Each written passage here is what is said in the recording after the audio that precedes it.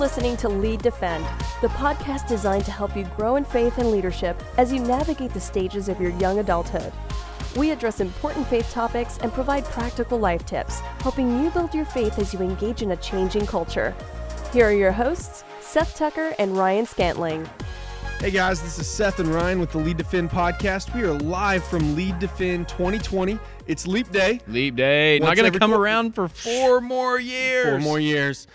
Speaking of 4 more years, it makes you think about school. We have have you finished your PhD, Andy? No, not even close. We've got Andy Jennings. He is the young adults pastor at Cross Church in Springdale, Arkansas, and he is spending some time with us to talk about his ministry. So, Andy, tell us a little bit about your ministry that you have going on at Cross Church right now. It's just what it sounds like. We got young singles, young marrieds, and we're just trying to build discipleship groups, communities, help people stay involved, learn, grow, be more like Jesus, and have opportunities to serve. Yeah. So are young adults actively involved at church still? The answer to that, I think, is yes. Yeah. There's a lot of freaking out about what's going on with the millennial generation and all these statistics. And I think there's something to that we ought to pay attention to. What I always say is I think millennials and Gen Z are just being more honest. Yeah. There's no social capital to be gained by being in church anymore, Wow. where Yeah. you go back 20, 30 years, and there was. Yeah. You had friendships there, and people who were on the fringes of Christianity or just kind of were culturally Christian. It was fine to go to church, and you had friendships and relationships there. And the way our culture is going, it's just not that anymore. And so I think on some level, like, we should be thankful that the mission field is being more honestly defined, and people are not staying in our pews when they're actually not Christian, and that just helps us understand where they are and how we can reach them and who needs to be reached. Yeah, that's a good word. Now, so tell us what are you getting your PhD in? What's your area of specification? It's Christian apologetics. Okay. So this stuff is right up your alley. Like, Yeah. Why are people leaving, or why is there the semblance of people leaving faith? Or are they actually? Now, in that, you have some passions kind of related to ministry that we were just talking about. Lay those out for us a bit. Yeah, this has been something that I've been on for a long time. When I was in high school, my dad got into apologetics, and so that's kind of how I started down this track, really. Now, would you define apologetics for us? I feel like Yeah, sometimes that's we good. just assume that people know. Apologetics is giving a defense for what you believe. That's all it comes from the Greek word apologia. It's just a defense in court. Apologia. Okay. It was when Apple originally was Macintosh, they had a split. Oh, I see. yeah. And you had the Apple go over here and the Apologia go over there. That's right. I see. And you've got to explain why that kind of thing happens. I And see. So, no, but what it is in a modern sense is really just saying, why is it that it's reasonable to believe what Christians believe? That's really all apologetics is. And so it's anything from the science of origins all the way through to the textual evidence for the reliability of Scripture, the historical evidence that Jesus actually rose from the dead, all of these things where you're trying to get people to break down the walls they've built up to hearing the gospel. And that, I think, is the most important thing about apologetics is, in and of itself, it's not actually anything. Apologetics is a means to an end. The end is always the gospel. And if you win a debate about the origin of the universe or even about the resurrection of Jesus, but you don't tell people the gospel, you've wasted everyone's time. Wow. And so the apologetics is only useful up until the point somebody's willing to hear the gospel. Then, man, throw that to the side for the moment and go for the gospel. That's what it's really all about. Go for the gospel. Man, That's right. That's the statement. I think that's my statement of 2020. There Go you for the gospel. Hashtag go for the gospel. Man. That's good. So tell us this. You have done ministry in several young adult contexts, whether it was in the DFW area or Right. now in Northwest Arkansas. And so are these questions of apologetics things that people are asking? Some of them more than others. One of the breakouts here was about the problem of evil and really the question of why do bad things happen in our lives and how should we take that? That is the dominant question, especially in the young adult realm. Why, and specifically, not why in general do bad things happen to people that I perceive to be good, to which Christians have the obvious answer, well, nobody's really good. And you can shoot zingers like that, whether it's helpful or not. But that's not the question. The question is, why did my mom get cancer? I mean, in my own personal walk, why did I lose a daughter before she was born? Yeah. I have a daughter who was a twin, and we lost her sister. And you go, man, I've been going to church, I tithe, I'm in full-time ministry. God, why did you let this happen to me? And that's where the question comes from, and that's why I think it's the dominant apologetics question, and really has been since the beginning, is if God is who the Bible says he is, why do these things happen, and specifically, why is this happening to me? And so this is not just theories that people talk about in the classroom.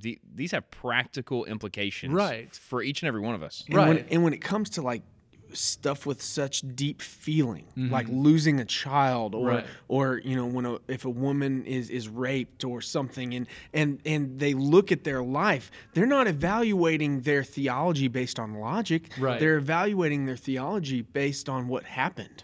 And there's emotion tied to it. And so we want to address the logic, but we need to do apologetics with emotion in mind, right? Right. And that's why Peter says, when Peter in 1 Peter chapter 3 says, always be ready to give a reason for the hope that you have. He says to do it with gentleness and respect. Now, what he's not thinking of there is modern day apologetics. And I think it's perfectly valid to take that verse and apply it to modern day apologetics.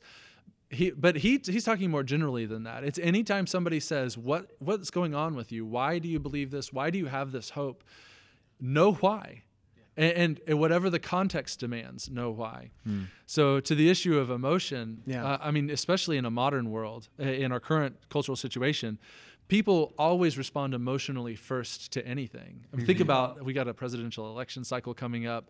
People are not thinking through these things rationally first and emotionally second. That's true. Every issue that comes up, they react to it emotionally first. And usually the process is, I have this emotional reaction. Now I need to figure out why not only I had that emotional reaction, but it was the right emotional reaction. And they begin to build up layers of what they consider reasons on top of the emotional reaction that they've had. And that's why I think apologetics can really play a good role, because you go, well, what use really are discussions about whether the earth is 6,000 years old or 14.3 billion years old? What use are these discussions about special creation versus naturalistic evolution and things like that? Does that actually lead anybody to the gospel? And my answer is maybe. Maybe it opens the door, because in the case of, let's go back to the problem of evil. In the case of somebody having a traumatic life experience, they will have an emotional memory of that experience and questions that come out of that emotion. And they may settle on an idea that maybe God doesn't exist, or maybe he's not who I thought he was.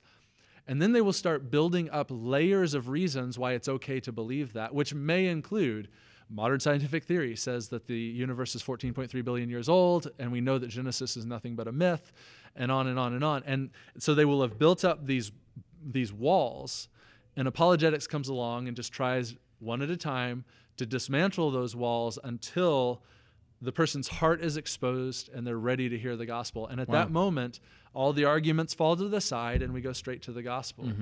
And that's really the function of apologetics, I think, in a modern American context. And so you're passionate about apologetics, but yes. One of the things you really talked about was, man, I have a passion to see Christians, believers in Jesus, understand what they actually believe. Right. And so how do you think it's possible? Because I think we live in that reality, but why do you think it's possible that a person could grow up with a faith background, come to faith, and then make it through their college years and really still not know what they believe?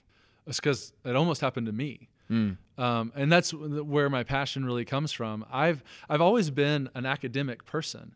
And like I said, my dad got into apologetics when I was in about 10th grade, and that's when I really started getting interested in it too. And he's an engineer, so he's got that kind of scientific mind, and he just likes that stuff. I went into mathematics in college. Yeah, you're a mathematician. People may not know that. Yeah, I started working on a PhD in math and really felt called into ministry.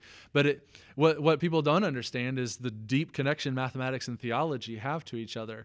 And it was in college studying mathematics that I began to really wonder, what do I believe? I mean, I know I believe in Jesus. I know I believe that he's God he's fully God, fully man, died, rose again, and all this kind of stuff. But I had never read through the whole Bible. I mean, junior year of college, I'd never read through the whole Bible. If you had asked me, what about all those passages in the Old Testament where God commands entire nations to be destroyed, men, women, children, and animals, like ethically, what do you make of that? I didn't even know those passages were there. Yeah. Much less how to deal with them. And then I had a pastor. His name is Ronnie Rogers. He's the pastor of Trinity Baptist Church in Norman, Oklahoma, and he loves his theology. And it just spoke to a mind like I have, one that really likes reasonable, laid out arguments. And I understand not everybody's that way, which isn't a statement of superiority. It's just some people they're not into the whole structure of everything. They just kind of want it as some it people comes. like math and some people don't. Yeah, and some people like the tapestry. I like spreadsheets. That's Yeah. how I like things. And praise God, Ronnie Rogers felt the same way, and that's how he approached things.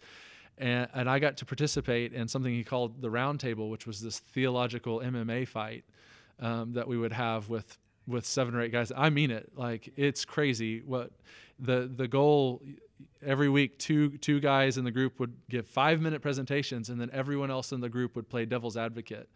And the goal, like I played a Jehovah's Witness one time when it came to the divinity of Christ. And I mean, we would get after one another. And the idea was what happens here stays here. Nothing's personal, but we want you to put you in a situation that will be harder than any real world situation you're ever in trying to defend this doctrine. Wow. And why you believe that's the proper biblical interpretation. That was at the front end of my theological education. That's awesome. That's a good way to start. I just Absolutely. honestly fell in love with it. And so when I went down to Texas A&M to start out my PhD in math, I was teaching an apologetics course for my local church in the college area. I was helping teach through Matthew and a young singles Bible study that I was part of. And I just loved this stuff, and I loved telling other people about it. And it reached ahead after my first year at A&M. I just said, I think this is what God's calling me to do, not just because I want to preach, but I have this passion for taking what I think is the most amazing system in the world, which is the Christian faith, the most amazing truth that could possibly be given, and helping people see how amazing it is. And I have a mind that works a particular way that's not everyone's cup of tea, but that I'm just one of many that God calls to teach and to preach and to pour into people's lives. And I reach a particular audience, other people reach a different kind of audience. But that's my, that's my particular bent. Yeah. And so talking about that foundation, what encouragement to young adults who, if they're honest with themselves, would say, Andy, I've not read the entirety of the Bible, but these questions are still looming in my mind and the mind of my friends. How do you kind of navigate that tension between, honestly, I don't have a great foundation of faith in my own life, right, but I'm still dealing with these questions and these issues. So where does a person like that start? Well, again, one of the passions I have is bridging the gap between what I would call the academy and the church. There seems to be, to me, and other people may disagree, but there seems to me to be a disconnect. There are the people that like you go, oh, you're really into theology. You should go do seminary and maybe teach at a Christian college or at seminary. Like that's where those people go. And then there's the church, which especially in the Baptist world, in my opinion, has done a terrible job in the last half century of being a place that particularly young adults can have confidence. I can go here and find people who can help me answer these very difficult questions, who have thought them through, who have experienced them, are willing to talk about them. And this is a place where it's likely that I will be able to find somebody on staff or in the congregation who can help me answer these questions. Yeah, from an academic standpoint or just that higher reasoning and thinking standpoint. And so one of the reasons that I'm not just going totally over to the academic side is I really want to help bridge that gap. I want to bring in good, well thought out answers. I want the young adults in our church to know at least and there's plenty of others at our church too, but at least I am somebody they can come to where if you say, I really don't know why the God I read about in my Bible would allow this to happen in my life, I'm going to say, it's a perfectly valid question. Let's talk about that. Let's walk through this and let's look biblically at what the Bible says about these things, characters in the Bible who walked through similar situations and how God interacted with them. and why this might be happening in your life, but certainly a way forward. I mean, I think about, particularly with struggles people have, the book of Job is just a book about that. And in the end, God never gives Job the answer. Why is this happening? He just says, this is who I am and this is who you are. I need you to trust me. Like that's legitimately his answer at the end of the book. I see more than you, and I just need you to trust me. But that answer, I think if I just give that to somebody, is you just need to trust God. Just have faith. Somebody who's Which is the answer a lot of people get in church. Right. They go with their big questions, their big fears and anxieties, and just trust. Have more faith. Right. And I want to go, I don't think that's good enough. I don't think we're helping people by telling them that, yes, they should have faith. We want them to have faith. In fact, we want them to grow in their faith through these situations. But I want them to know why they can do that. I want them to know what the Bible instructs us about that, how it informs how we should grow through these things, and that they're not the first person and they're not alone in struggling through these things. But also, the Bible is big enough for your questions. God is big enough for your questions. He's not afraid of your questions. Wow. I'm not afraid of your questions, and we can walk through this together. Yeah, and when it comes to that, like, I think so many young people have been told and heard that faith in Christ is something that is not proven. Right. But yet we're living in a day with an uprising of apologists who say, no, my faith is grounded in reason. Right. My faith is grounded in fact, in evidence that I can believe and hold on to.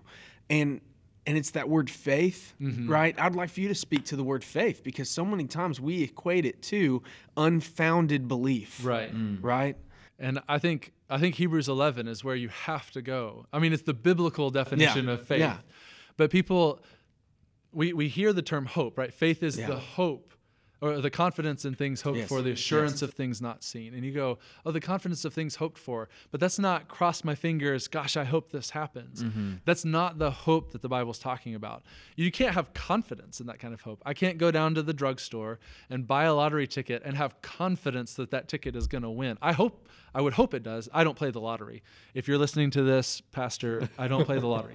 But you would hope that it wins. But you can have no confidence in that hope. Yeah. It's blind hope. That's what people misunderstand faith to be, is I bought my lottery ticket in Jesus and gosh, I hope it works out. No, this is hope that's founded on good reasons. We don't hope that Jesus rose from the dead in the sense of maybe he did, maybe he didn't, but I'm hedging my bet that he did. Right. We say, no, like historically, it's one of the most well-founded events in human history. There's good reasons for believing that, but I wasn't there. And so on some level, there's always a gap between what we experience and what we say is true, and that gap is faith. That gap is faith. No, I think that's a good word. But our experience is not at zero. Right. Right? Yeah. Our evidence is not at zero. It's somewhere up there, but then what we claim to be true is always just a little bit beyond that. And everyone, whether Muslim, whether atheist, whether, whatever it might be, there is a gap for all of us. Right. There's always a gap between our experience and our ultimate answers to ultimate Our questions. worldview at that point. Right. Yeah. What we claim about reality, what we claim is true about reality is Yes. it always goes beyond what we can touch, taste, smell, hear, see. It always goes beyond that. It doesn't matter where you're coming from. So Christians are not in any different boat than everybody else when it comes to that. Except in the fact that I think that our evidence, some worldviews, they are at zero, and they're just blindly jumping to certain things. So if we're in a different boat, it's actually a more stable one. We're in the cruise liner while they're in the little skiff in the sea. Wow. That's a great statement, though. So you're saying there's this overwhelming evidence for Christianity that potentially doesn't exist for these other faith sets. Right. But I want you to spend the last couple of minutes, Andy, just telling us, okay, what are those foundational elements that we need to build into our lives? Because a lot of folks don't have the experience or the foundation that gets them pretty close to making a reasonable assertion of faith. Right. So what are those foundational things that that have to be a part of our lives as believers? We were talking earlier about reading the Bible. There is no substitute for that. I know some people go, well, gosh, I'm not much of a reader. And my response is, I'm so sorry for you, because I love to read, and I don't understand a life without reading. But I get it. On this point, you're going to have to learn. God revealed himself in written text. And people want to go, I need to experience God. I want to feel God. He's done it for us in his scriptures. So you have to read them. That has to be foundational. It is the self-revelation that God has given us throughout time, that it's the only inerrant truth that lasts throughout time in human experience. I don't understand why you wouldn't want to be in it. So I think that's primary, and that was foundational for me. Yeah. To move out of what I would call a good faith. Like I believed in Jesus, and I believe I was a Christian, but to move out of those waters of uncertainty where you're going, I hope nothing really hard comes my way because I don't know that I can handle it, into I think I can handle pretty much anything that comes my way. I may not understand it. Yeah. But I have enough grounding to Well, and that was for it. you, the difference in a hearsay faith. Where, Right. man, I've heard this stuff from other people, and hey, I've experienced it. I've read Right. it. I've met with God in those ways. Right. And then I think you just follow the Great Commission, right? We make disciples. We teach them what to believe. We baptize them, and then we teach them obedience, not just theology. We teach obedience, teaching them to obey everything I've commanded them. So we have to know what we believe to know what we're supposed to do. But if we don't, if belief doesn't translate to action, so if you're not in a church, serving, actively engaged, and being a part of the body of Christ, you are stunting yourself spiritually, and you're actually disobeying Jesus. Wow. Because that's part of obedience, is being part of the community that he created. You cannot do Christianity alone. I don't care how smart you are. I don't care how emotionally stable you think you are. You cannot do it alone. You can't exercise your spiritual gifts alone because they're meant for other people. So reading the Bible and then being actively engaged and serving in a local church environment where you're being mentored, you're mentoring, you're putting into practice the things that you're learning. When I teach Bible study, I call that the feedback loop. I hear about these quote-unquote churches where people just want to learn, but they're not interested in doing anything. And I look at that and I go, I don't think those churches exist. Because if you're really learning, you're compelled to do. What Titus 1 teaches us, that growing in your faith is growing in the knowledge of truth that leads to godliness. Right. And to sit somewhere and to gain knowledge is not growing in your faith. Right. You're absent. It's a 1 + 1 = 2, and you don't have a 1 there. Right. If you don't have godliness, obedience. Wow. And so apologetics is knowledge. Right. Right. And it needs to then come in and affect the way that we live. Right. It should make you more confident about your faith. And that's something else. Apologetics offensively is meant to tear down walls. Yep. Defensively, it's meant to build up your own faith so that you can have confidence to go out into the world. Like, it's for you and for others. See, that's a good clarification, because I think a lot of people say, well, I'm not going to stand on a stage and debate the local atheist club.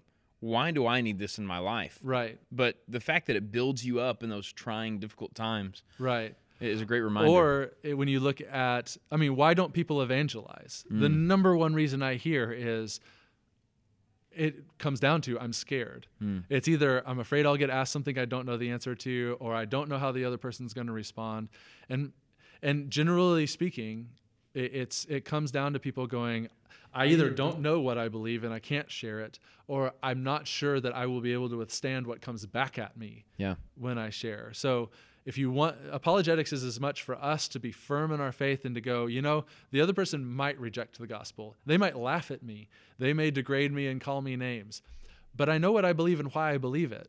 And I understand that's actually part of it. Like Jesus said, that's part of it. So I'm okay with that. I'm okay with that. And I don't waver in my faith just because somebody comes in and says, you're ridiculous or irrational or stupid for believing those things. Well, hey, Andy, last question, and then we'll wrap things up. If you had one word of encouragement that you could give to young adults, what would it be? Jesus wins. I mean, honestly, you look at the world and the inundation of information we're getting today, and just in this particular time, you got the coronavirus and all of this kind of stuff, and you go, man, the world just seems to be going crazy. I don't know what to do with it. I'm not a millionaire at 25. What am I even doing with my life? And all of this kind of stuff. And you go, that's our faith isn't founded on or threatened by any of those things. Faith in Jesus is about trusting that the world has an end goal that is determined by God, and it's an end goal that you will enjoy forever so long as you put your faith in Christ and you turn from your sins. And if you have that down, He's there with you, even to the end of the age, helping you walk through these things, whatever comes in life. And I think that's just what I'd want to leave people with. Well, Seth, I think we got two things. We got two slogans, if nothing else. Jesus wins and go gospel. Go gospel. Yep, go gospel. All right. Well, hey, thank you guys so much for joining us. This has been Lead Defend live from Lead Defend 2020. If you didn't get a chance to make it, go ahead to leaddefend.org and make plans to be with us at Lead Defend 2021. Thank you, Andy. No problem.